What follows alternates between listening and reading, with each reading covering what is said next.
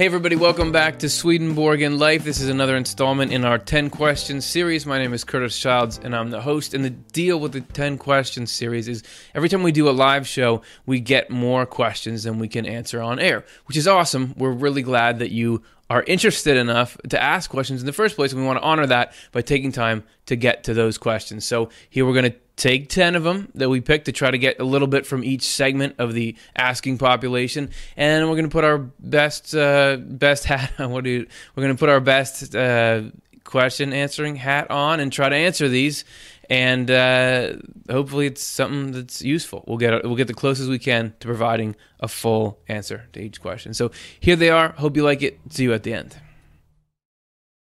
Hootenanny Guide asks, I'm curious as to the views on astrology. Hinduism is quite deep into birth stars, nakshatras. What were Swedenborg's views on this subject? So I have a very limited knowledge of nakshatras. I'm aware of them, but I don't really understand it or know the ins and outs. And I'm certainly fascinated by all the different forms of astrology that are around the world. But I'm not sort of like deeply into it. I'm not reading a daily horoscope or whatever. So I just want to give that sort of overview of my relationship to astrology, and then I'll say what Swedenborg has to say about it. So Swedenborg doesn't talk about astrology directly. He doesn't make major commentary on it. He'll reference astrologers mostly in a negative sense, people who are trying to understand the future, when really that's sort of beyond their ability.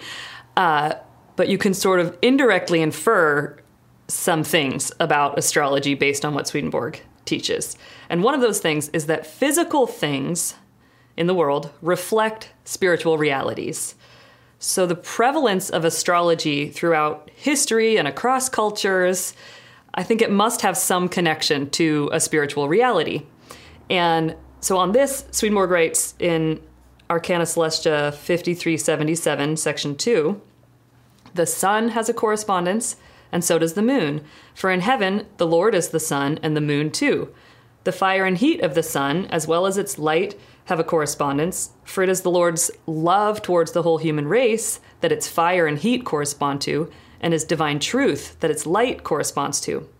The stars, too, have a correspondence, the communities of heaven and their dwelling places being what the stars correspond to. Not that the heavenly communities dwell in the stars, but that they have been set in order in the same kind of way as the stars. Everything under the sun has a correspondence. Every single thing beneath it in the animal kingdom and every single thing beneath it in the vegetable kingdom. And unless the spiritual world were flowing into them all, every one, they would instantly break down and fall into pieces. So, one spiritual truth I see connected to the idea of astrology is that there's meaning and purpose to our life and to every life. And everybody is connected. So our alignment with the stars at the time of our birth could be an image or even a real correspondence with our unique network of connection to the rest of the human race, which is pretty cool. But that's not to say that there isn't a concern about the practice of astrology from a Swedenborgian perspective, like I mentioned earlier. And that's the potential for it to be used or believed in a way that would limit or take away a person's freedom in spiritual matters. So our freedom in spiritual matters is of utmost importance. And so to believe in astrology without maintaining our freedom would make us powerless over our destiny. To think that you could read the stars or read somebody's horoscope for you and that just maps out your life is taking something away that is spiritually critical to us. And so we're meant to use our intellect and rationality to make informed choices about our lives.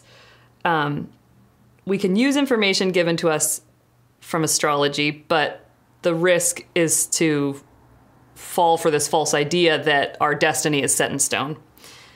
So we can acknowledge that the practice or the basis of astrology has spiritual wisdom at its roots, but it's good to recognize that sources of astrological wisdom today could be totally flawed. And anything that you read, you can get guidance from it, but you need to have it be in a context that that you remember you have free choice in how to move forward through your day.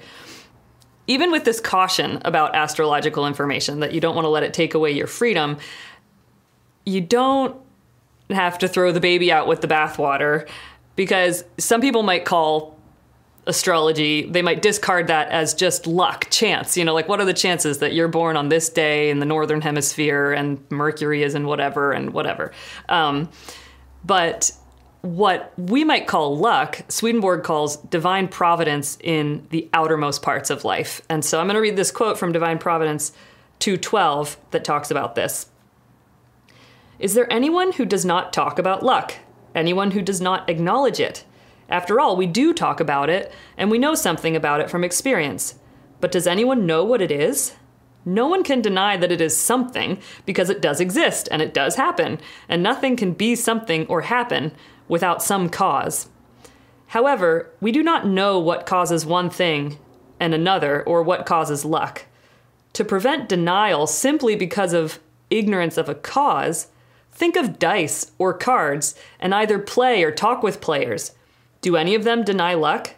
They play with it, and it plays with them in quite wonderful ways. Can any succeed against it if it is against them? It laughs at prudence and wisdom then. When you roll the dice or deal the cards, does it not seem as though luck knew and managed the rolls and the deals of your wrists, and for some reason favored one player more than another? Can the reason be found anywhere but in divine providence in outermost matters, where in constancy and in change alike it is working with our prudence in marvelous ways, all the while remaining hidden? He goes on, it is common knowledge that non-Christians once recognized luck and built a temple to her, as the Romans did. There's a great deal to know about this luck, with a capital L, which, as mentioned, is divine providence in outermost matters, that I am not free to disclose. So Swedenborg says maybe there's more about this than he's able to even write about. This has showed me that it is not a figment of our imagination, or a trick of the material world, or something with no reason. That would actually be nothing at all. Rather, it is a visible witness that divine providence is present in the slightest details of our thoughts and actions. If divine providence is at work in the slightest details of such trivial and inconsequential matters, what else can we expect in the details of matters that are not trivial and inconsequential, in matters of peace and war in this world, and in matters of salvation and life in heaven? So there is divine providence working in the outermost parts of things, and I think that means even in the position, of the earth in relation to the stars when we were born, and the timing of it. And we can sort of honor, acknowledge and explore that wisdom. But that's also with this element of, if you're exploring astrology, keep a foothold in affirming that we have freedom in spiritual matters, and that any insight we draw from astrology, it must maintain our freedom to really be useful for us. So that's the last thing I want to say, is that there is a Swedenborgian book that touches on astrology, and that is one that was recently published called 12 Qualities of a Spiritual Mind, and it's by the late Harry Barnitz, who was a Swedenborgian minister, and his sister, Dawn Barnitz Potts. And it is about the spiritual meaning of the number 12, but it specifically explores correspondences of the 12 tribes of Israel, the 12 apostles, and the 12 signs of the zodiac. So if you're an astrology person, you can check that out. And yes, so I think in every element of existence, we can marvel at the Lord's infinite wisdom. Chris asks, is there a difference between astral projection and what Swedenborg experienced in the afterlife? Well, it's always important not to try to draw too many generalizations across different types of experience, because with spiritual experience, it's a whole universe, and there are many different kinds of spiritual experience. Now, when you're talking about astral projection, usually you're talking about a state in which the body is completely inert, and your consciousness, your astral body, as it's sometimes called, feels itself in quite another dimension, maybe another physical room, maybe another reality entirely. That is usually what's called astral projection, out-of-body experiences are very, very similar. My own impression of what Swedenborg was experiencing was not quite so much like that as more a kind of a change in cognitive state. That is to say, if you change your level of consciousness, even by a little, reality will seem very different.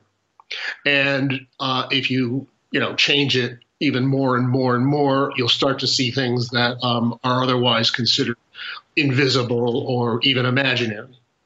This sounds to me more like what Swedenborg experienced than the out-of-body or astral projection experience as such, although that is a very ancient experience. The Apostle Paul alludes to a mystical experience of his own, in which, I knew a man in the spirit, whether in the body or out of the body, I do not know, was taken up to the third heaven. So in any case, I think there are similarities, but I would be careful about making one-on-one equations. We have a question from Mark, which is it possible to stray so far from God's love that when we realize our error, we can't get the love back? Or can we have that love back that we once had? So this is a really great question. It taps into some existential anxiety that I think we all share at times. And I think the key to the answer is actually in the question. It asks, what happens when we see our error? And that is what is most fundamental to answering the question. So in Swedenborg's worldview, he talks about the process of repentance, reformation, and regeneration, and how that works to recreate ourselves into people that have an angelic nature and who are actively working in partnership with the Lord. And so the way it works is repentance is the part where we recognize our error and we feel regret about it. Reformation is where we understand what truth is telling us about what we did wrong and how we can do better, and then we start to act into that. And regeneration is about when we start to act out of the love for doing what is right and good for other people, not just wanting to avoid doing what's wrong. And so repentance is obviously the beginning of that whole cycle. And so it's really important that we have that basic recognition that we were in error. That's what starts us on the path. Now, as long as we're capable of that basic recognition, then we are able to work to bring ourselves into alignment with God's love. Swedenborg talks about the fact that people who are evil, and really we can recognize this tendency in all of us. This is not like necessarily evil people out there, but evil people categorize or call their evil desires and their evil actions good. Right? They love what they are doing, so they call it good. And they cannot recognize that it is in any way wrong. And this fundamental blindness is what prevents them from being able to access and be in relationship with God. Now, it's sort of like a cycle. And if at any point we can actually break that cycle and recognize where we're in error, then we can start on the path of repentance and reformation. And so it's not so much how far we stray per se. It's how much have we justified and rationalized what we're doing. This is what prevents us from having access to God's love. Because it's really not possible in Swedenborg's theology to lose God's love in any way. It's not something that we lose and then have to get back.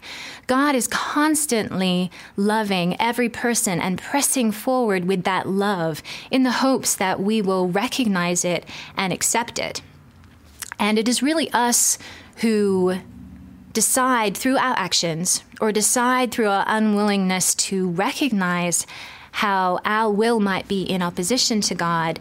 It's us who turn away from God.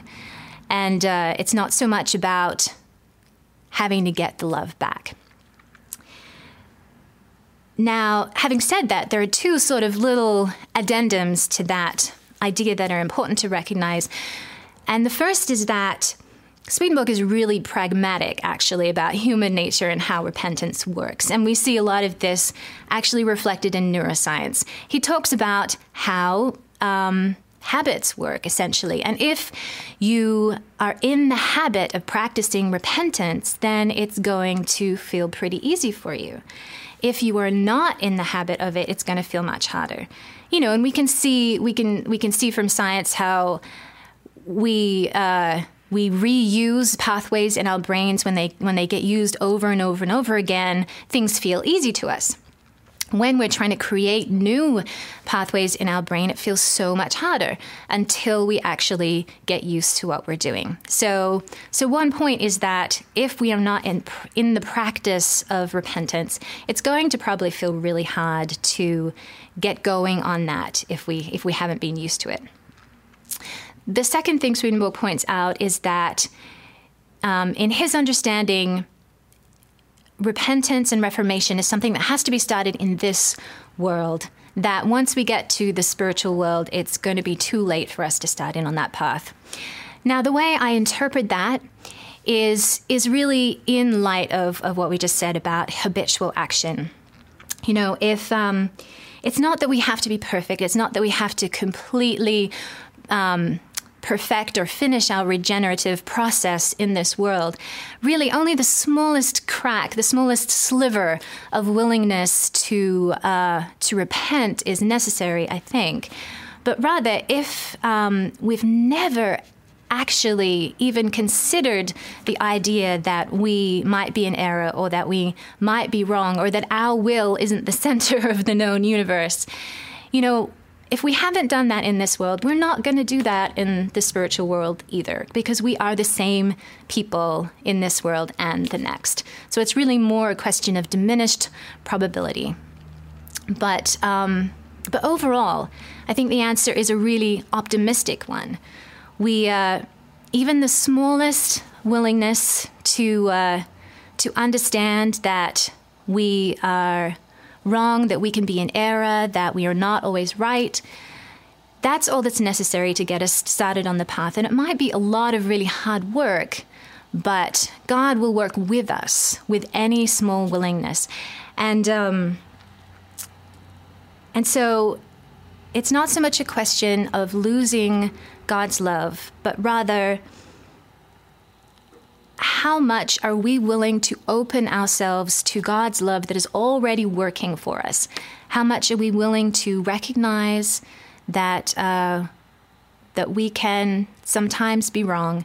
And how willing are we to step in with courage to the work that will lead us to act in active partnership with God and other people? Andre asks, are all angels good? In the cosmology that Swedenborg presents, an angel, first of all, is not a separate race.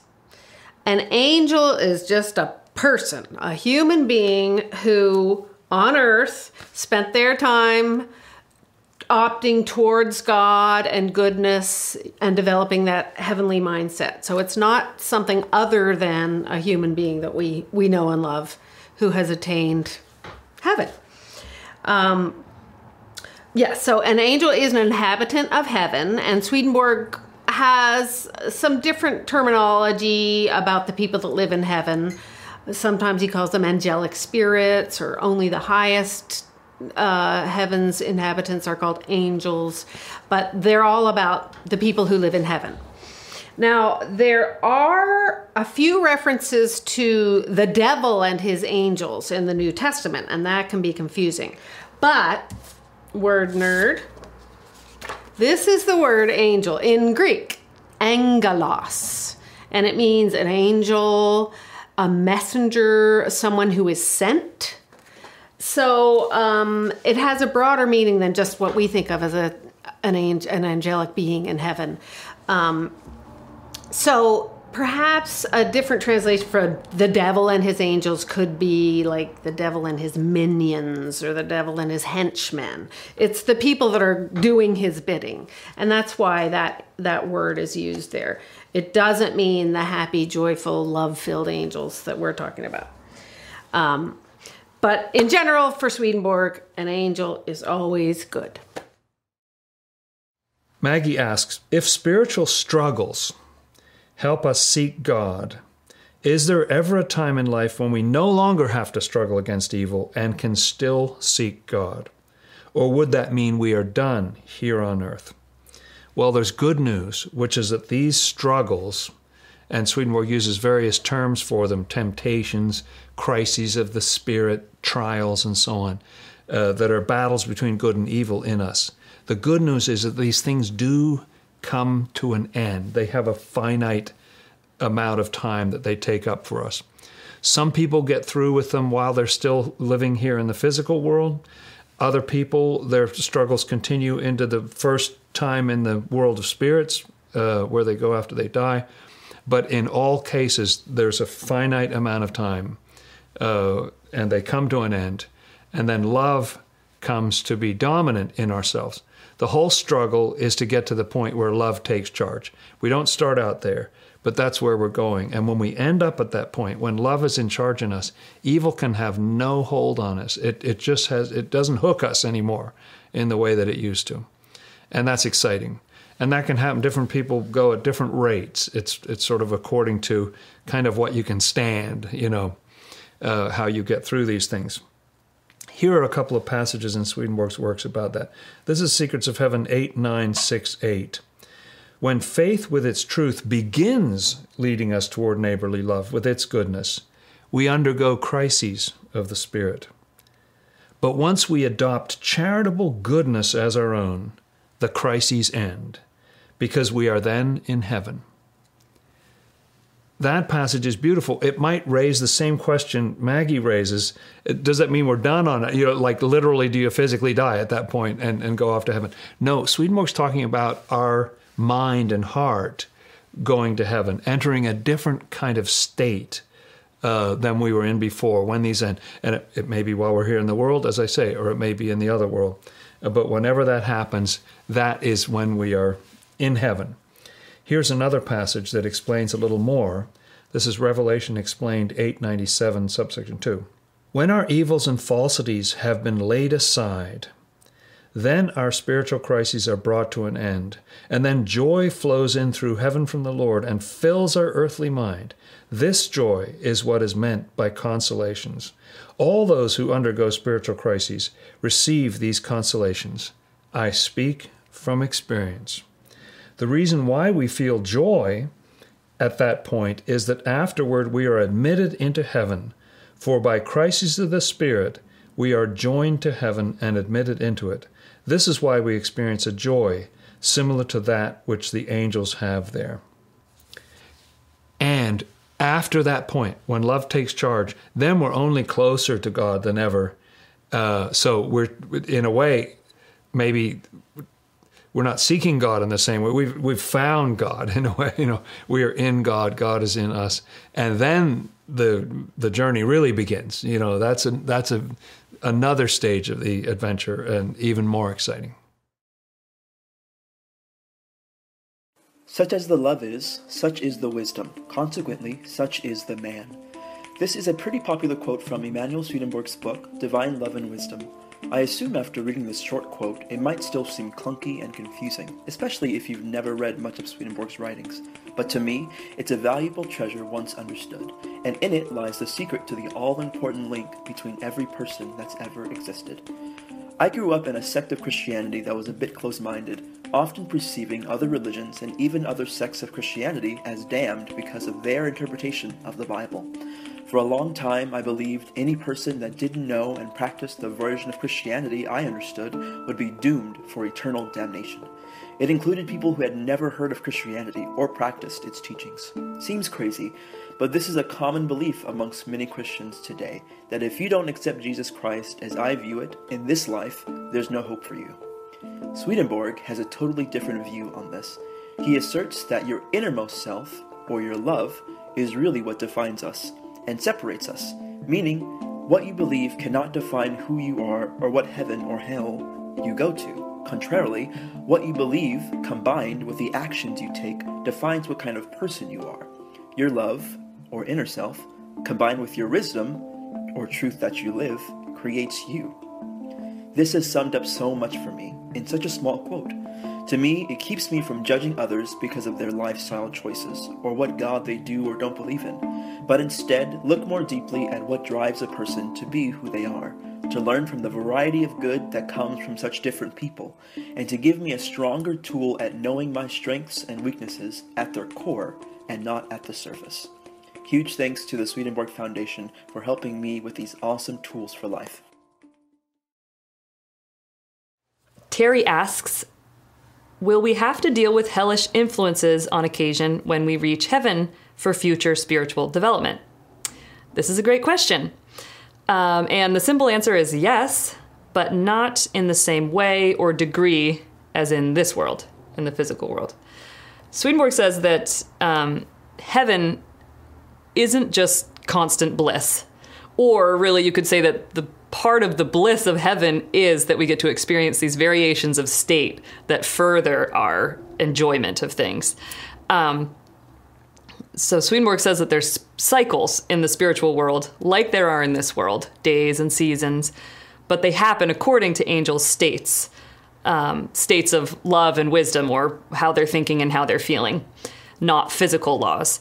So in Arcana Celestia, which is also translated as Secrets of Heaven, 8812, section 4, says, changes of state in heaven, to which morning, midday, evening, and night correspond, are not attributable to the sun there, for that sun is always radiating heat and light, that is, the good of love and the truth of faith.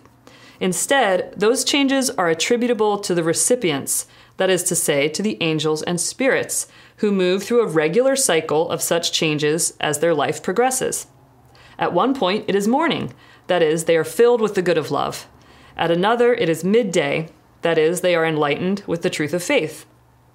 And at yet another, it is evening and night, that is, these gifts become vague and dull with them. And I think gifts is the perfect word to use there. So this passage describes cycles we go through and how the cycles are this variation in love and wisdom that we have from the Lord. But it doesn't really talk about hellish influences, even though the night and evening is when we have less love and less enlightenment from the Lord. But hellish influences are actually part of the means that bring about these cycles, even in angels in heaven. So even though if you're in heaven, you're an angel who has looked to the Lord, practiced repentance, and have opened yourself up to the Lord's love and wisdom. But as of ourselves, even angels in heaven, we are still evil. But it's that this evil in us has gone dormant for the most part, but it's still possible to get it stirred up on occasion, which is part of what can lead to the variations in our state. In Secrets of Heaven 935-2, section 2, Swedenborg writes, regenerate people, so he's talking about people in this world or in heaven, because if you're regenerate in the afterlife, you're in heaven. Regenerate people go back and forth between having no charity at one time and some charity at another. I love that it's only those options. Setting the bar nice and reasonable. This is clear to see because everyone, even a person reborn, has nothing but evil inside. This is still quoting Secrets of Heaven 935. All goodness is the Lord's alone.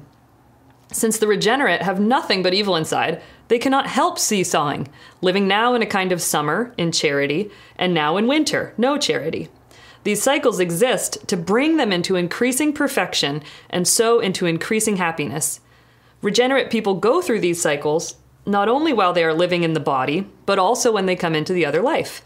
Without alternations that resemble those of summer and winter in matters of the will, and day and night in matters of the intellect, the regenerate would never be perfected or made happier. Their ups and downs in the other world, though, are like the summertime and wintertime changes that occur in temperate zones, and like the daytime and nighttime changes that occur in the spring. So once you're in heaven or regenerate, changes of state aren't so severe as they can be in this world or extreme, but they are still a matter of an ongoing balance between goodness from the Lord and evil from our sense of self. And when the evil is more active, if it gets stirred up, a symptom of that is that we start to take credit for the goodness that we have in us from the Lord, which, like that first passage said, is really a gift. Swedenborg describes this in DP 79, Divine Providence 79. But pay attention that he's talking about an angel being let down into their evils, but that this is actually being used to deepen their understanding of spiritual truth. He writes, "I have seen things that bore witness to this in some people in heaven. People who thought they were free of evils because the Lord was keeping them involved in what is good. To prevent them from thinking that they actually owned the good qualities they were enjoying, they were let down from heaven and back into their evils until finally they recognized that on their own they were immersed in evils, but were being held in what is good by the Lord. Once they recognized this, they were brought back into heaven." So that describes a person whose evils are getting active, and so that sort of lowers them into a lower realm or even into their evils, but then it's possible to get raised back up into heaven, and that's just for the purpose of learning, understanding that goodness really does just come from the Lord. But that passage doesn't say how that evil really got stirred up in the angel, and it can actually be activated by nearby evil spirits. So it's not just sort of the hellish influences of our own self, but those can actually get stirred up by evil spirits, even if you're a person in heaven. And Swedenborg says, he describes it as like the influences of evil spirits acting like an agent in fermentation. So here's Spiritual Experiences 1054 says, "Sometimes, in fact, quite often, evil spirits are permitted to slip cunningly into heaven, that is, into the company of angels. For this is being in heaven, since heaven is not a separate place, but rather societies having a heavenly character and heavenly intelligence. Sometimes, and when the angels of the inward heaven are in certain states of mind, evil spirits gain admittance by imitating goodness, and so putting on the appearance of being angels, for angels gladly let them in. But when they are discovered, which happens because of their disharmony, then they are cast out of heaven. The reason for this is that also the angels are thereby tempted and tested as to whether they are as heavenly beings ought to be, for their dregs, that evil, are ever clinging to them, and must in the course of time be put aside. So the angels are led astray, and their blemishes exposed. Evil spirits are like a ferment that stirs up evil. If the angels then let themselves be misled, then they too are banished from heaven for a time, and undergo the appropriate kinds of chastening, after which they are again let in. So I have heard several times," says Swedenborg. And that's an old translation. But so that is sort of the same thing happening in the previous passage, but this is where there's this evil spirit that's let in, and that sort of causes it, or parallels what's happening for the angel in their own self. Now, that seems to belie the fact that Swedenborg also says that heaven and hell can't mix. You know, evil spirits and angels are of such an opposite nature that they just can't even get near each other.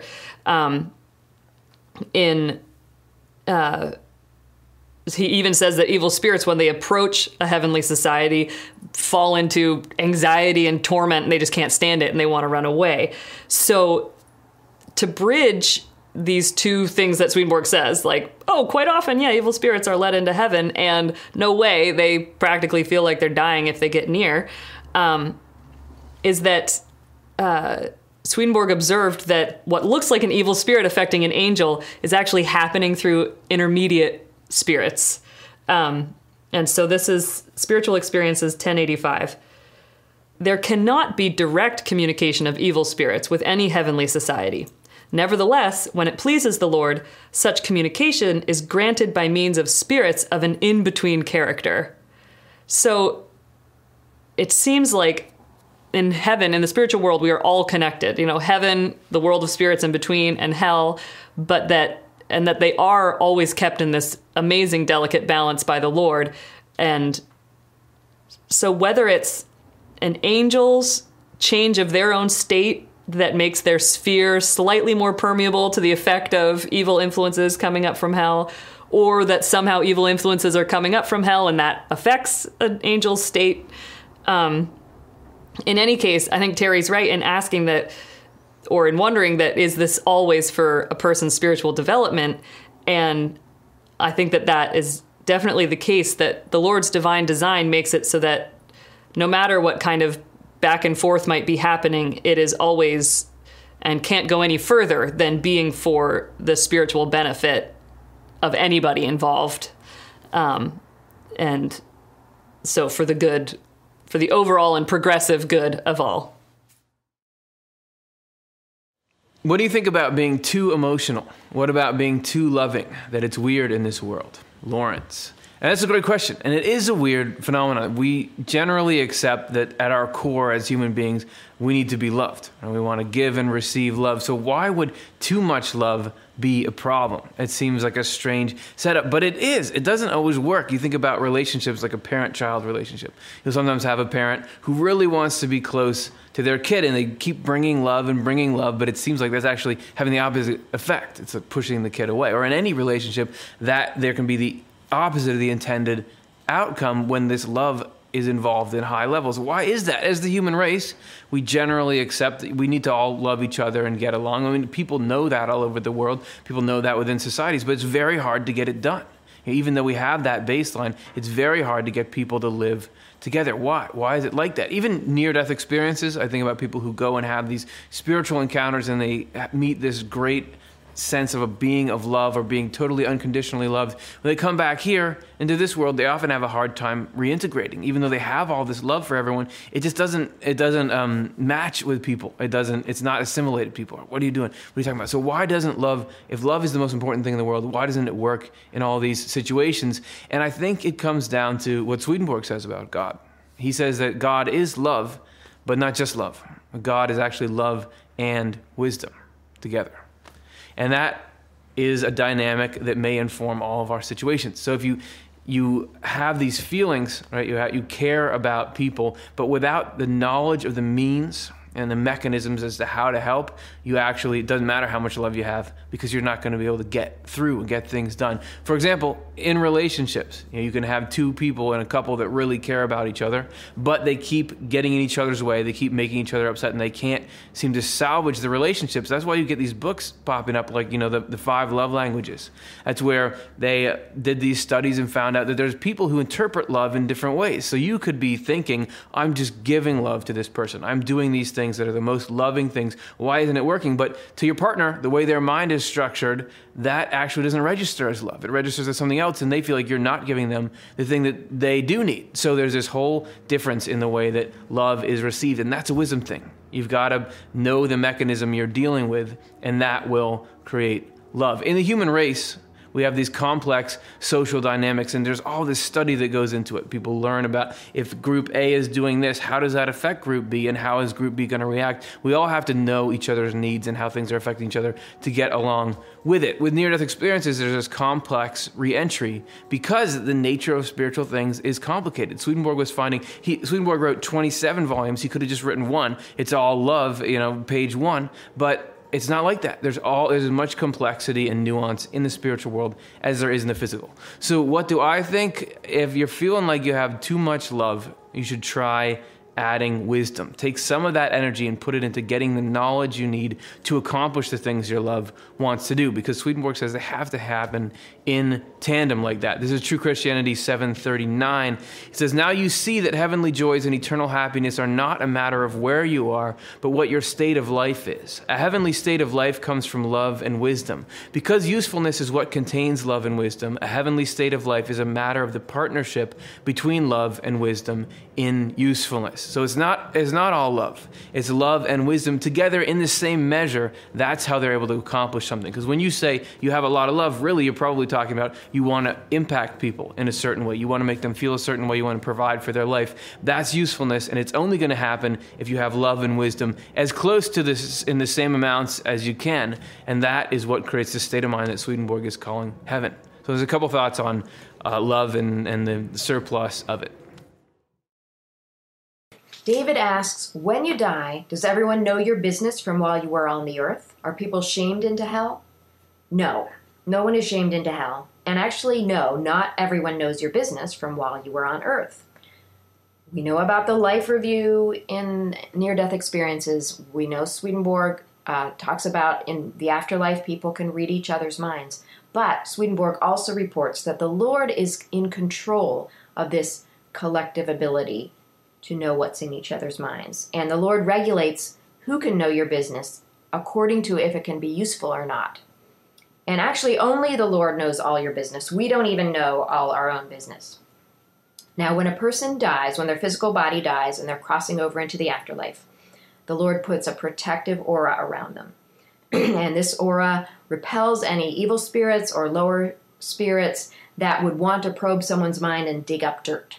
So the only people that can be in this protective aura as a person's crossing over are very high-level angels who are compassionate and totally loving and can and do probe the person's mind, but only for the sake of understanding the person better, knowing them better, looking for all the good and supporting it, and for being able to help them really well. Then a person moves on into a life review phase of moving into the afterlife. And if you read the near-death experience stories, this life review happens, just in the presence of God, or, either in the form of just feeling a loving presence, or in the form of Jesus, or maybe with angelic beings at this screening of the life review.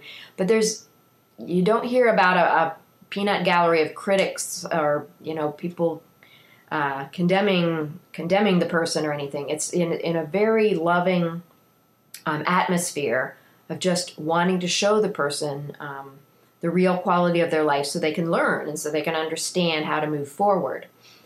And Swedenborg doesn't call it a life review, he calls it the Book of Life.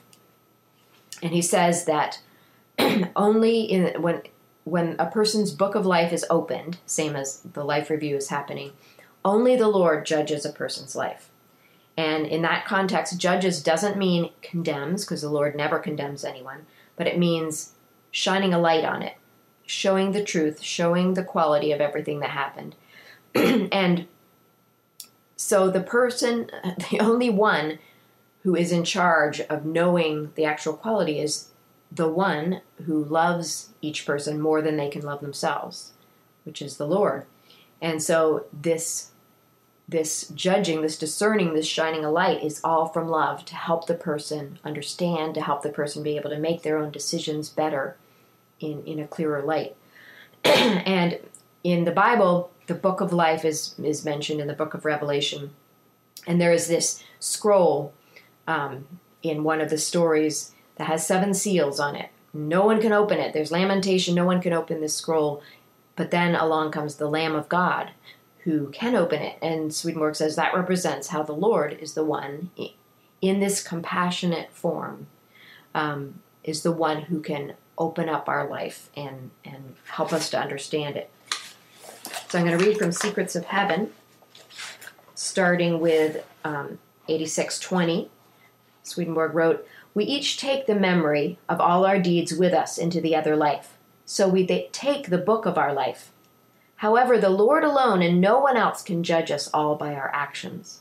This is because everything we do proceeds from final causes that lie deeply hidden inside. It is by those causes that we are judged.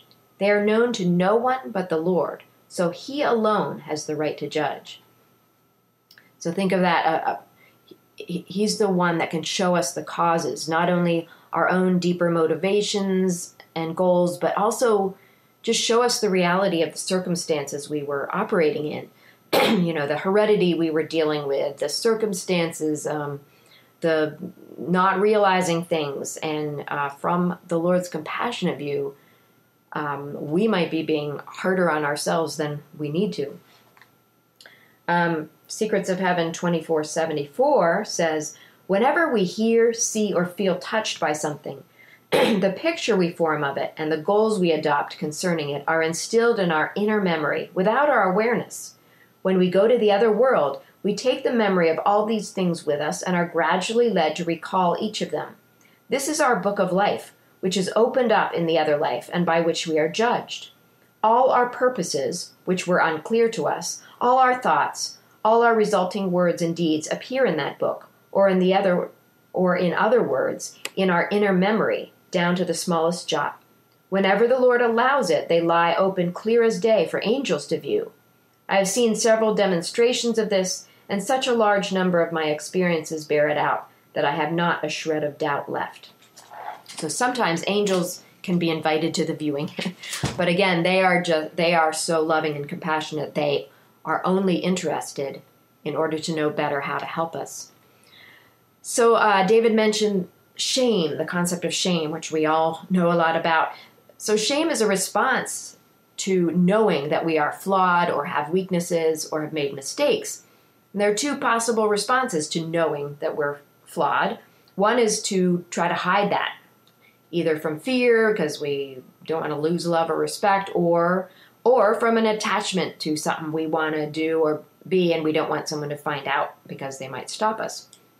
So hiding is one response, but there's another possible response to knowing that we are flawed or have weaknesses or have made mistakes, and that's just to openly acknowledge it and not try to hide it, to know that it's completely normal and okay, and thus be open to seeking help, to learning, to developing, a much more relaxed way of being, because we don't have that fear. We already know. Oh, I already know I have a lot to learn.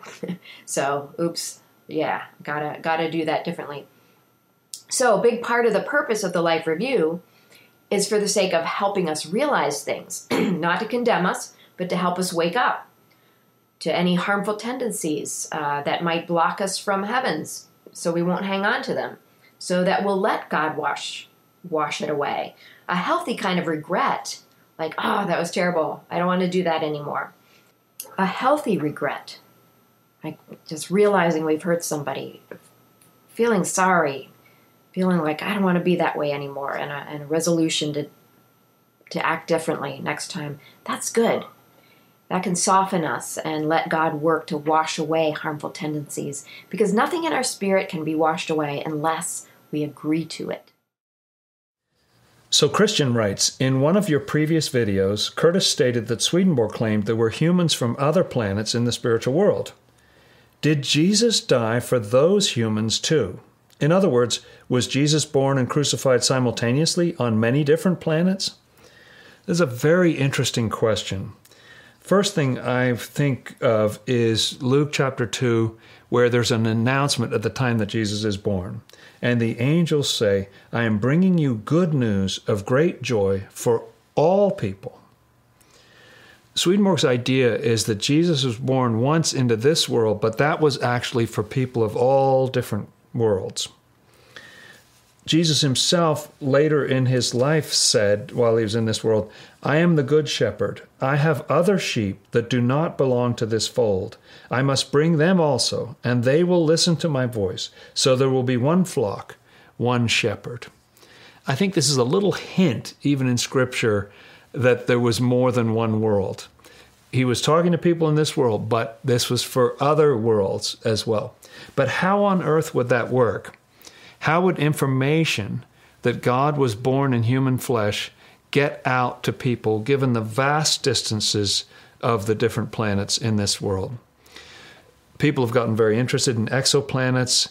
They now say the closest exoplanet they have found is an exoplanet, meaning outside of our solar system, is in Alpha Centauri. It's 25 trillion miles away.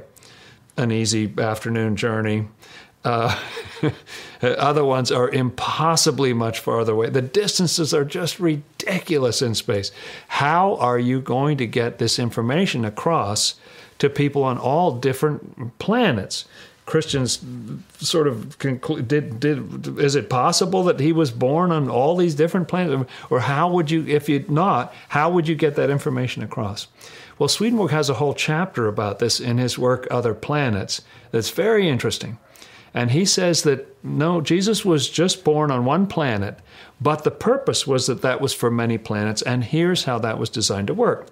Swedenborg says that our planet is unusual for two things, that it has the technology of holding on to written information indefinitely. We've had various different forms of writing and publishing and so on, but it's true. You know, like the Old and New Testaments have existed for thousands of years, and they're all over the world, and they still sell hundreds of millions of copies. This information is here and widespread, and Swedenborg said that's different from other planets. Another thing here, and the reason why it's widespread, is that we have commerce and international trade, and we've had this for thousands of years. They keep finding earlier dates that there was some ship that went down with all this merchandise from here, and we never knew that these people were in touch with those people. But this is a feature of our planet, that we're interested in each other, we travel a lot, and we're in exchange and trade, and that helps the exchange of information. So, Jesus is born into this world. Information spreads all over this world through trade and commerce and through printing, and is preserved for thousands of years. The people from this planet die and go to the spiritual world. In the spiritual world, there's a connection between people. There's a heaven for each of the different planets, and then there's the highest heaven where all the different planets are together. People, spirits are at that level, angels at that level, are all together at that in the highest heaven. And so information is able to spread more readily in the spiritual world. And so all people find out about this. That was part of the plan, was to, because the other, the spiritual universe needs to know as well. They need the information. So they're told by people coming from our world, guess what? God was born as a human being.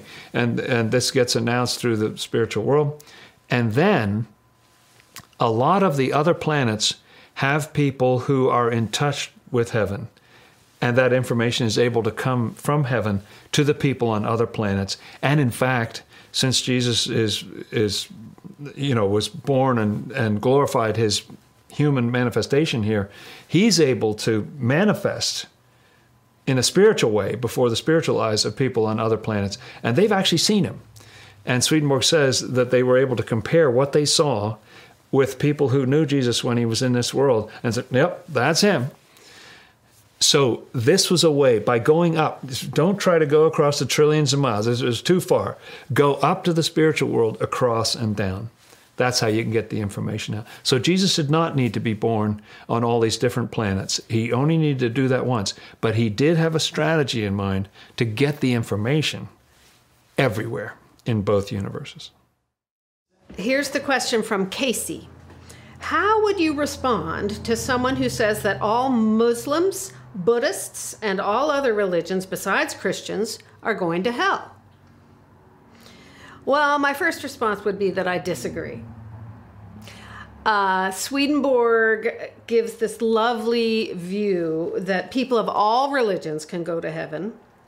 And he makes the point that people come in such a wide variety that there have to be a lot of different religions to accommodate for the different kinds of natures that people come with.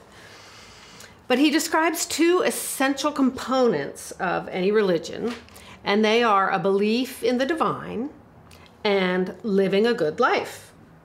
So, although ideas of who God is or what the divine looks like may vary greatly, the saving grace seems to be a belief in some kind of higher power, and then living a life in accord with the divine laws that higher power, puts forth. So I wanted to just read you this little bit from Heaven and Hell 3:18. The Lord is actually love itself, and his love is an intent to save everyone. So he provides that everyone shall have some religion, an acknowledgement of the divine being through that religion, and an inner life. That is, living according to one's religious principles is an inner life. For then we focus on the divine. And to the extent that we do focus on the divine, we do not focus on the world, but move away from the world and therefore from a worldly life, which is an outward life. So there's that idea that our job here is to turn more and more towards things of heaven and away from materialism and self-centeredness. There's another thing that I want to read from Divine Providence. And I recommend this. There's a big section at the end, near the end of Divine Providence, from 322 to 330, called Everyone Can Be Reformed and There's No Such Thing as Predestination to Hell. The first sentence of that section says, sound reason tells us that everyone is predestined to heaven and no one to hell. We are all born human, which means that we have the image of God within us. I think that's so powerful. That's the description of human. The image of God within us is our ability to discern what is true and to do what is good. And then there's this one line, it would fly in the face of God's love and mercy if anyone were born for hell, when we are all equally human. So the Lord created us to be with him in heaven, and he's going to give us the tools we need to get there. So in terms of different religions, the Lord has provided that there should be some religion almost everywhere, and that everyone who believes in God and does not do evil because it is against God should have a place in heaven. Heaven, seen in its entirety, looks like a single individual whose life or soul is the Lord. In that heavenly person, there are all the components that there are in a physical person, differing the way heavenly things differ from earthly ones. If there are to be all these elements in that heavenly person, who is heaven, it cannot be made up of people of one religion only. It needs people from many religions. So all the people who make these two universal principles of the church central to their own lives, that is, a believing God and a living according to good principles,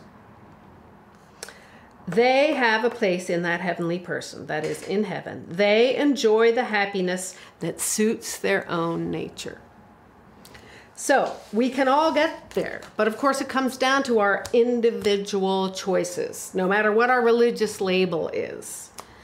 It is our own choices all through life, and then when we get to the other side in our sort of education period, when we get into the spiritual world, our choices there that determine where we end up in the spiritual world, whether we call ourselves Christian, Buddhist, Muslim, Jewish, etc. So there's room in heaven for all kinds of religions. All right, we did it. That's 10 questions. Hopefully you found it entertaining, informative, inspiring. And if you did, please consider liking and subscribing. That makes this go out into YouTube, and hopefully people out there find it and think, I was asking that question, and I'm glad that they tried their best to answer it here. That's how we get the show out. If you want to help make this programming possible, please consider making a donation. We're a nonprofit organization, and we're going to tell you a little bit here about our philosophy. We want the ideas and insights we cover to be available for free to anyone, anytime they need them. That's why we offer Swedenborg's books as free downloads on Swedenborg.com, and we produce this show and other content on our Off the Left Eye YouTube channel with no paywall or ads. The only way to keep this up, though, is for those of you who like what we're doing and feel comfortable giving to give. If the idea of helping others have easy access to the content we produce feels meaningful to you, please consider supporting this cause with a donation. Give if you can, receive if you need. If we cycle through this way, in the end, everybody wins. Thanks everybody so much for watching today. Next week, if you want to join us, we're going to be looking at the text of the Bible, that much beloved, but also much controversial, spiritual beacon for a lot of the world. A lot of other people are wondering what's going on in it. And we want to look specifically at, why does the Bible say the dead know nothing? Does that mean that there's no life after death? How do you interpret that? What does Swedenborg have to say about it? We're going to check it out next week. Hope to see you then.